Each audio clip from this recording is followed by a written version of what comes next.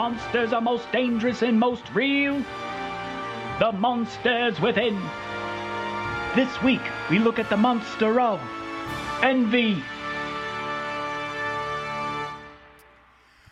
Well, good morning, everybody. My name's Dave. I'm one of the pastors here and super excited to be with you.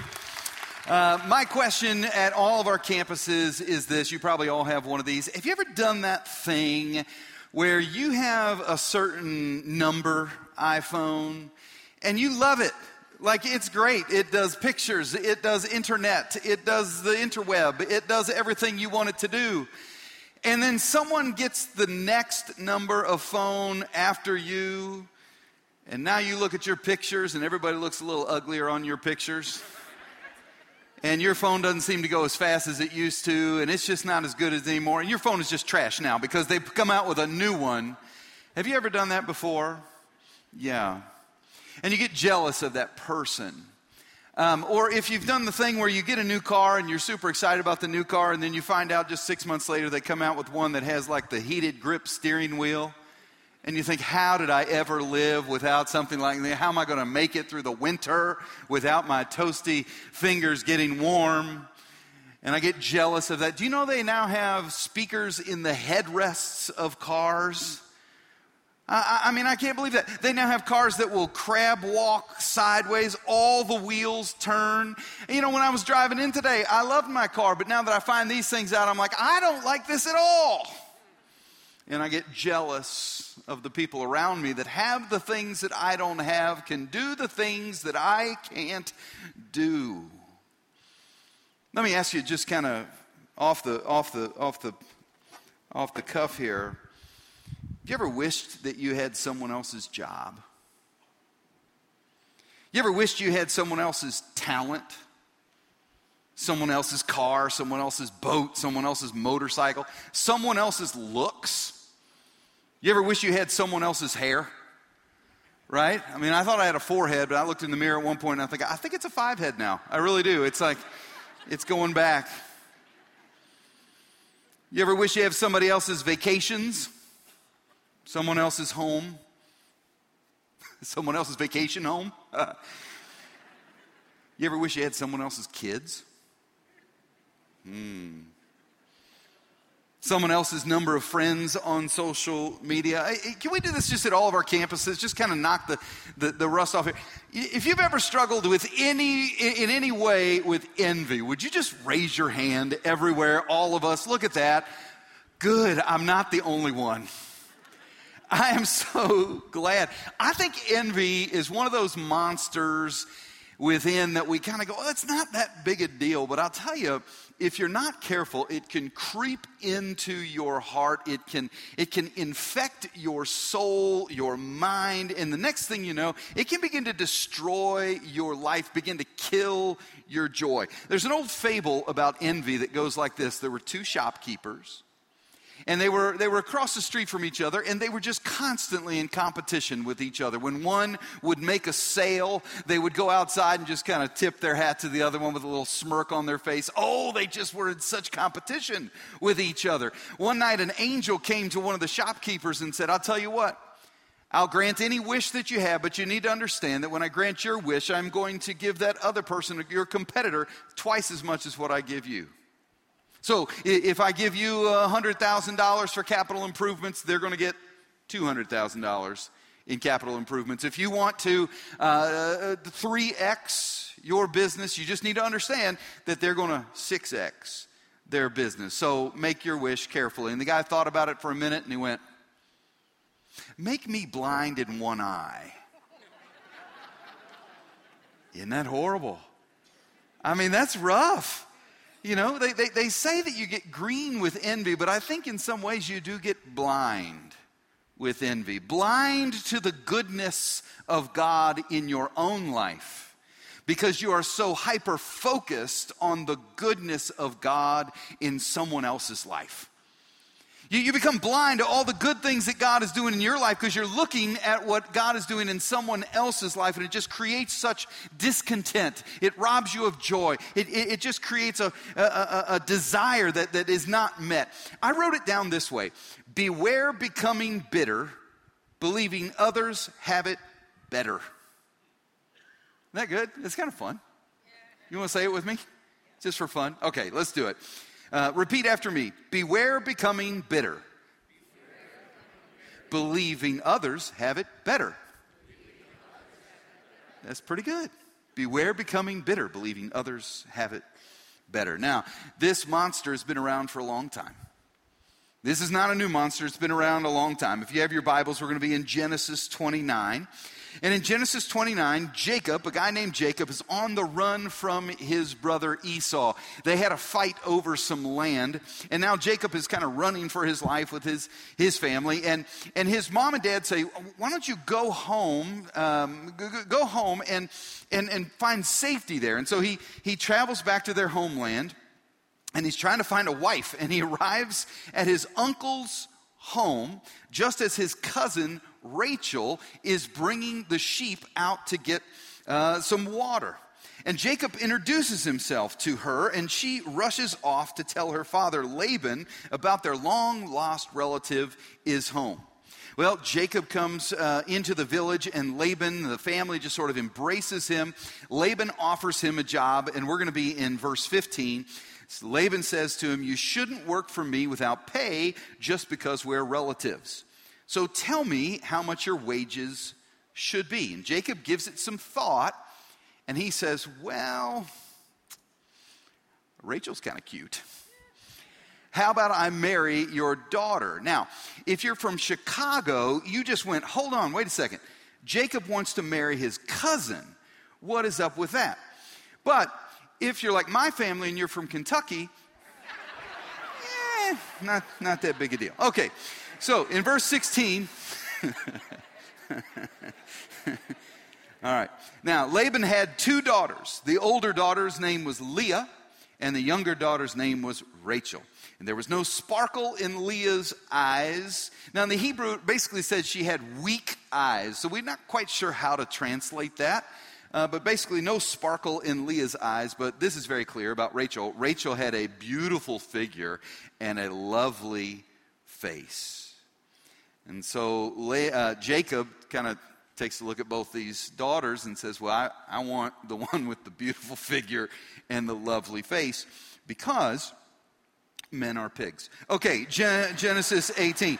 Since Jacob was in love with Rachel, he told her father, I'll work for you for 7 years if you'll give me Rachel, your younger daughter, as my wife. Agreed, Laban replied. I'd rather give you to her than to anybody else. You stay and you work with me. And so Jacob worked 7 years to pay for Rachel, but his love for her was so strong that it seemed to him but a few days. Aww.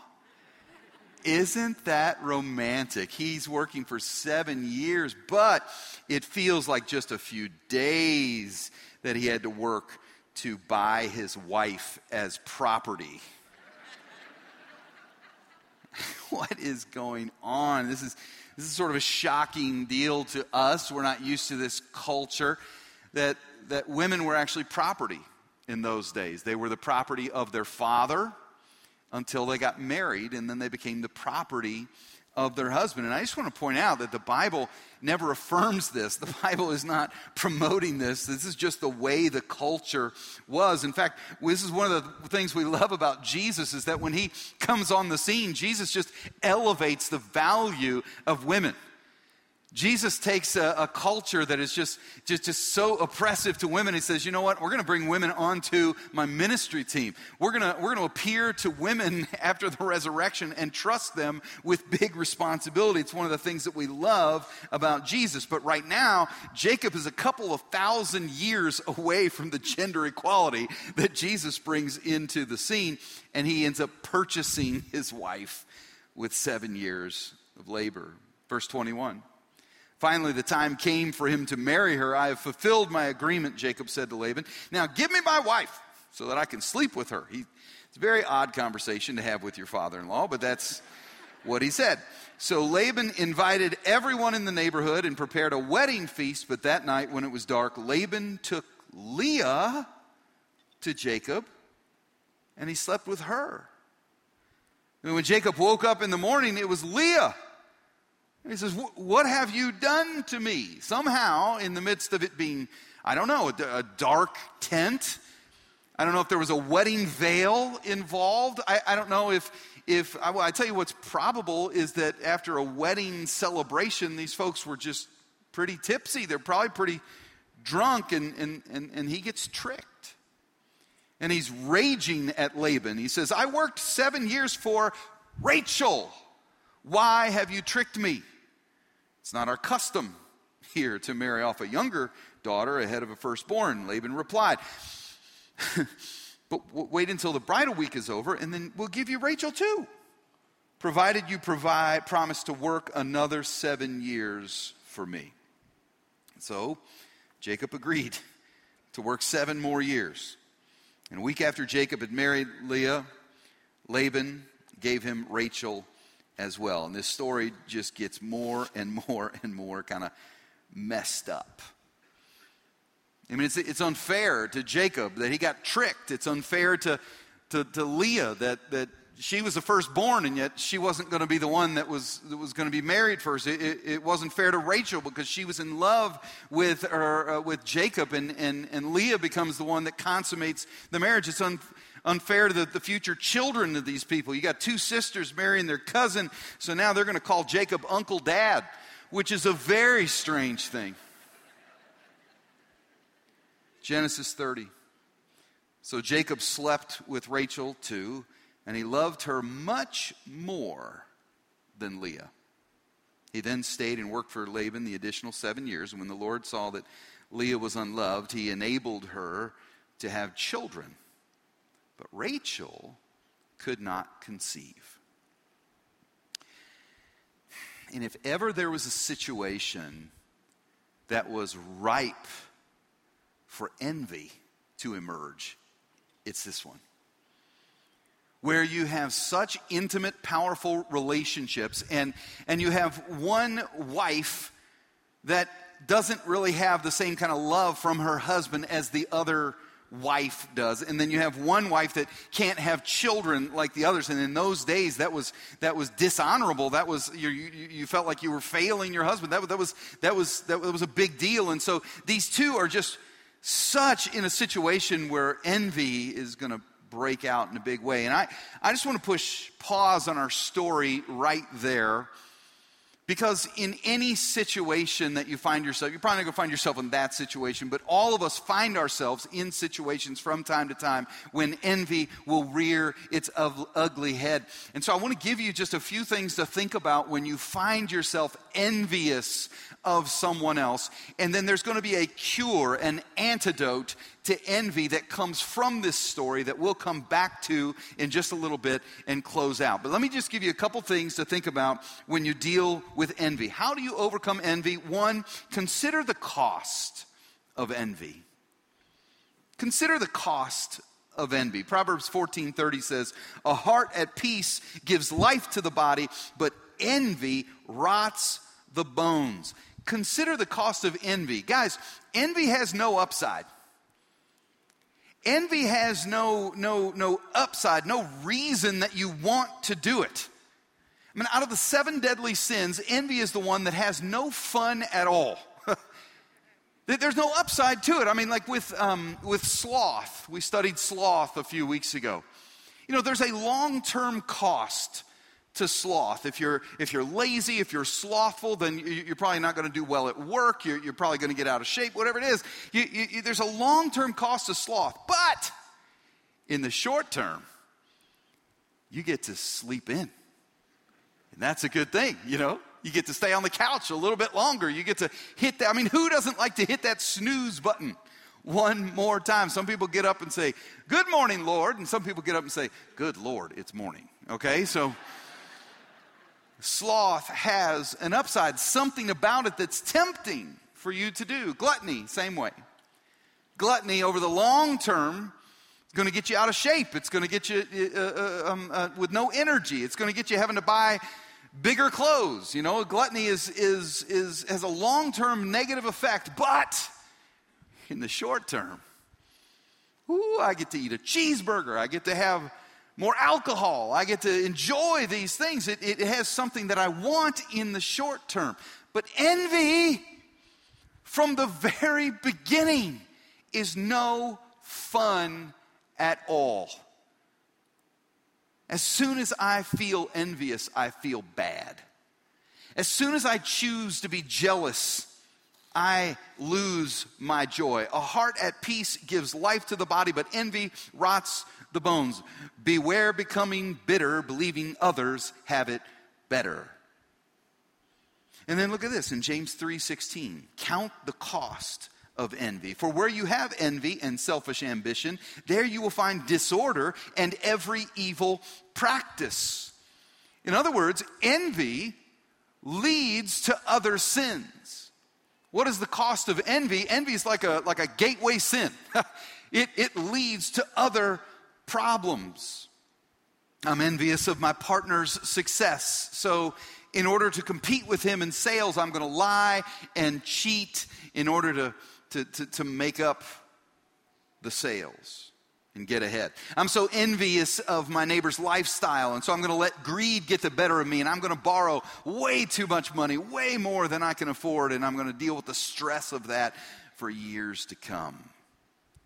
I'm envious of my sister's looks, and so I let pride creep up within me, and I get addicted to diet pills or an eating disorder, or I get addicted to plastic surgery, or something, whatever it's going to be, or I have to buy too many nice clothes, or all these different things that one thing leads to something else. And envy, when you have envy, you have every sort of evil practice. You know, Sean Williams, South Barrington campus pastor here, teaching pastor on our team. He taught about wrath last week. Did such a good job. He's here today, all the campuses. He's here today. Thank you, Sean, so much for what you did. And I just want to say, such a great job. And I just want to say in front of everybody, use your notes more, okay? You are making the rest of us look bad, is what I'm saying. He taught on envy, and you talked about Cain and Abel. Do you remember this if you were here last week? Cain was envious of Abel, and do you remember what came next? Murder?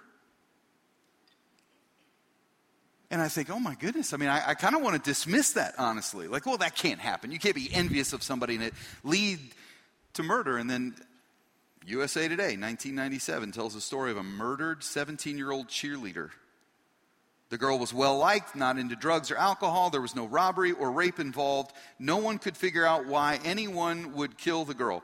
The police investigation finally led to a classmate who, after hours of interrogation by police, confessed to killing the girl for taking the spot she wanted on the cheerleading squad.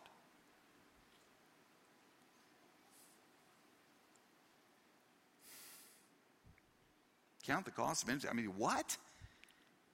I can't imagine that happening, and yet that's what happened. And I've never experienced envy leading to murder. But you know what? I've seen envy kill people's joy. I've seen envy kill people's relationships. I've seen envy kill people's peace.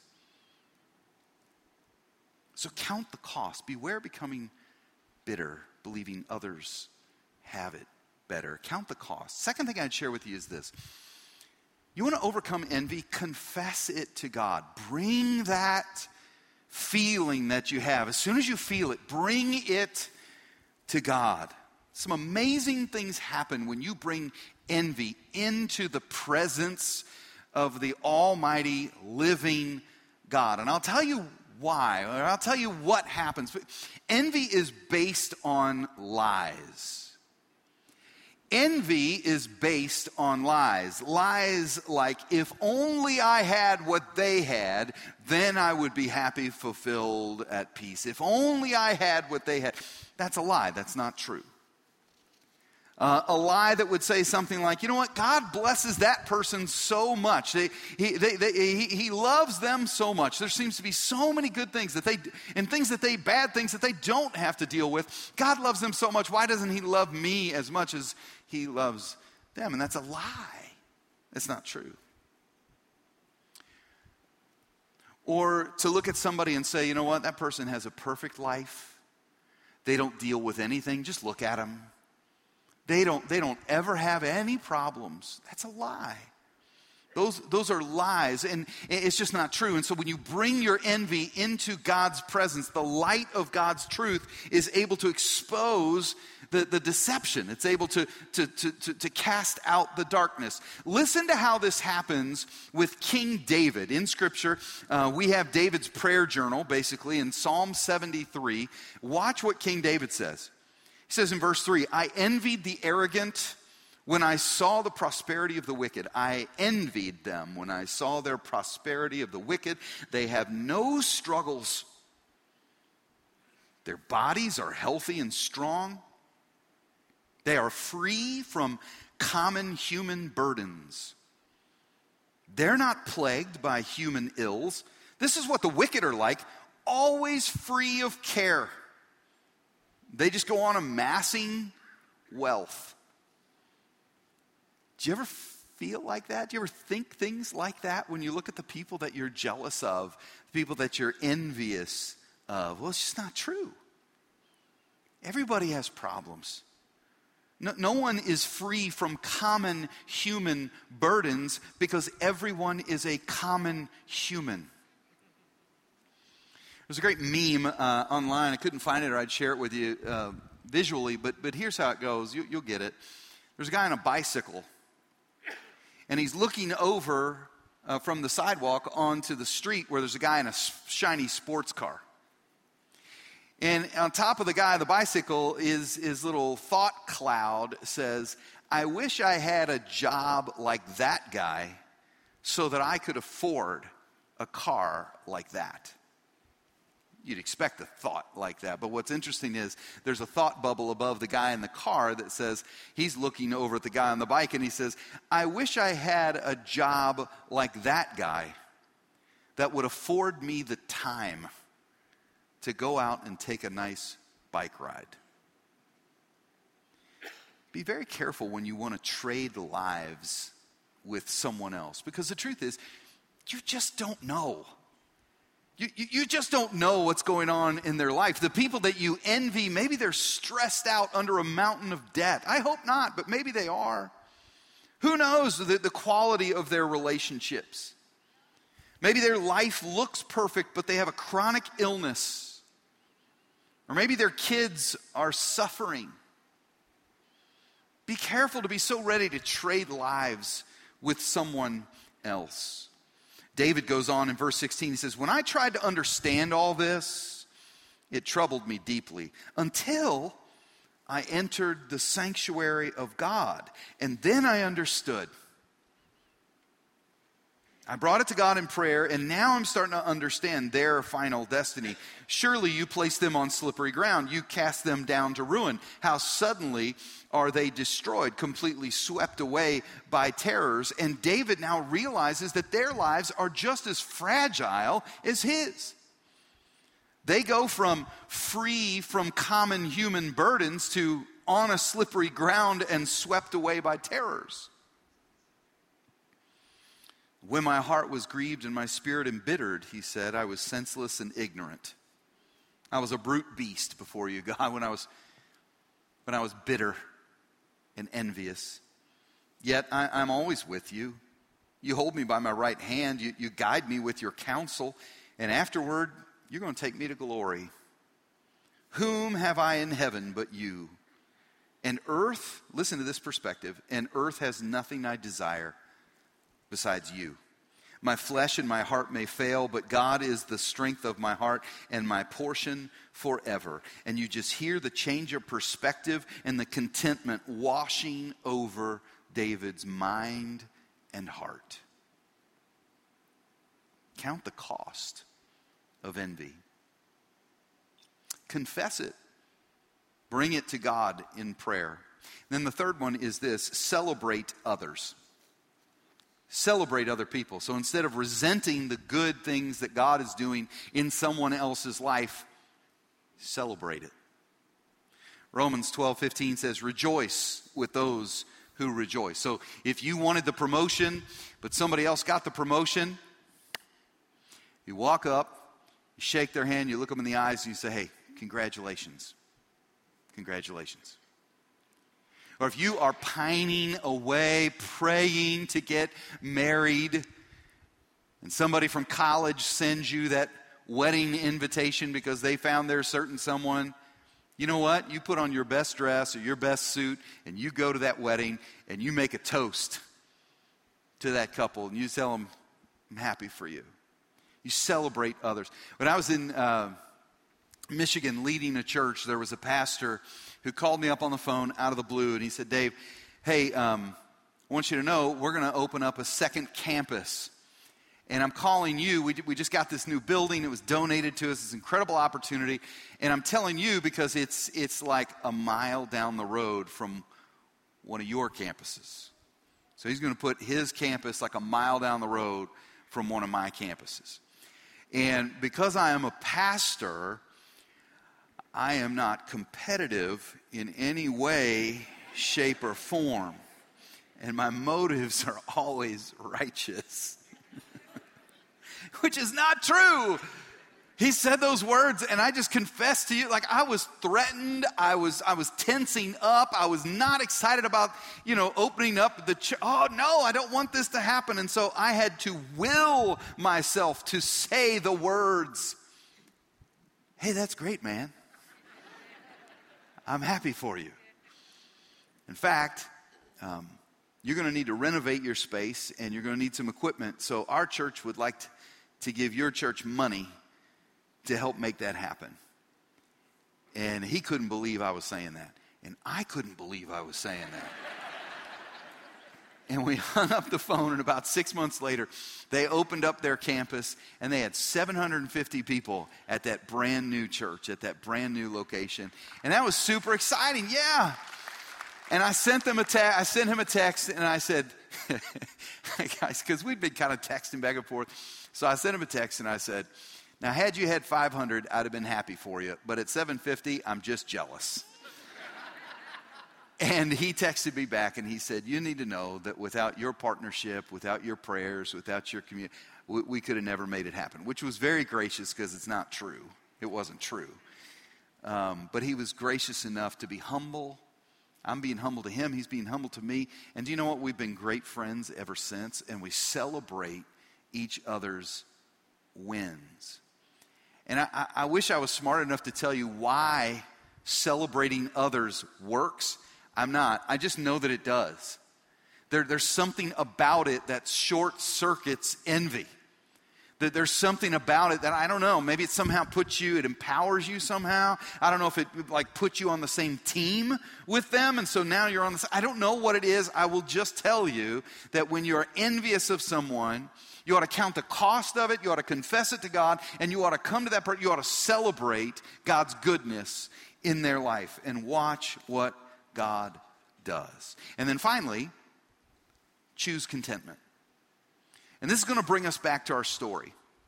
And this really is the core, the antidote. This is the key to overcoming envy. You come back to the story, you need to understand now that there's going to be some babies come up, and we're going to name those babies. And you need to understand in that culture that they named babies. It meant something very powerful when you named a baby. It was connecting to who they saw you as and who they saw you becoming. It was almost prophetic in your life the way they would name these babies. This is why you do not see a lot of dummets in the Bible. Because names meant something different. All right, verse 31. When the Lord saw Leah was not loved, he enabled her to conceive. But Rachel remained childless. Leah became pregnant and gave birth to a son. She named him Reuben, for she said, it is because the Lord has seen my misery. Surely my husband will love me now. And Reuben means this, behold a son. And you can just see it here that Leah thinks that the cure for what she's feeling, the void, the missing piece in her life is the love of her husband. And if she can just bear him a son, if she can just Reuben, then she will be able to overcome what's missing in her life. But then she conceived again. And when she gave birth to a son, she said, because the Lord heard that I am not loved, he gave me this one too. And so she named him Simeon, because Simeon meant that the Lord hears.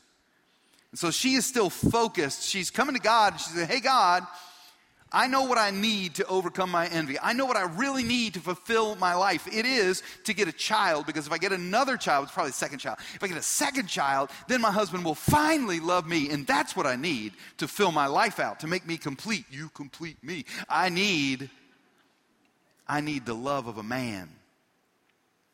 Verse 34. Again, she conceived. And when she gave birth to a son, she said, now at last my husband will become attached to me, because I have borne him 3 sons. So he was named Levi, which means union or attached or coming together. And you stand back at this moment and you see a woman who's celebrating having children, which is a good thing. But you're almost sad, because she keeps trying to fill this void in her heart with a child that would attract the love of a husband. And she tries again and again and again, and it doesn't work. There's something missing. And I don't know if you can relate, or if you've ever been able to relate to that journey, that feeling of having this sort of something missing in your life, and trying to fix it. Whether it's you've had envy or discontent or greed or whatever you deal with, you're trying to put something in there that will fill it out. Or you try to medicate it with a bottle, or you try to achieve more and more and more, and then you just go and go again. If you ever just get tired, she's 3 kids in and she's still just not satisfied, not fulfilled. And in verse 35, she conceived again. And when she gave birth to a son, she said, this time I will praise the Lord. This time I will praise the Lord. And so she named him Judah. Then she stopped having children. Now I want you to understand what happened there. Judah means I will praise the Lord.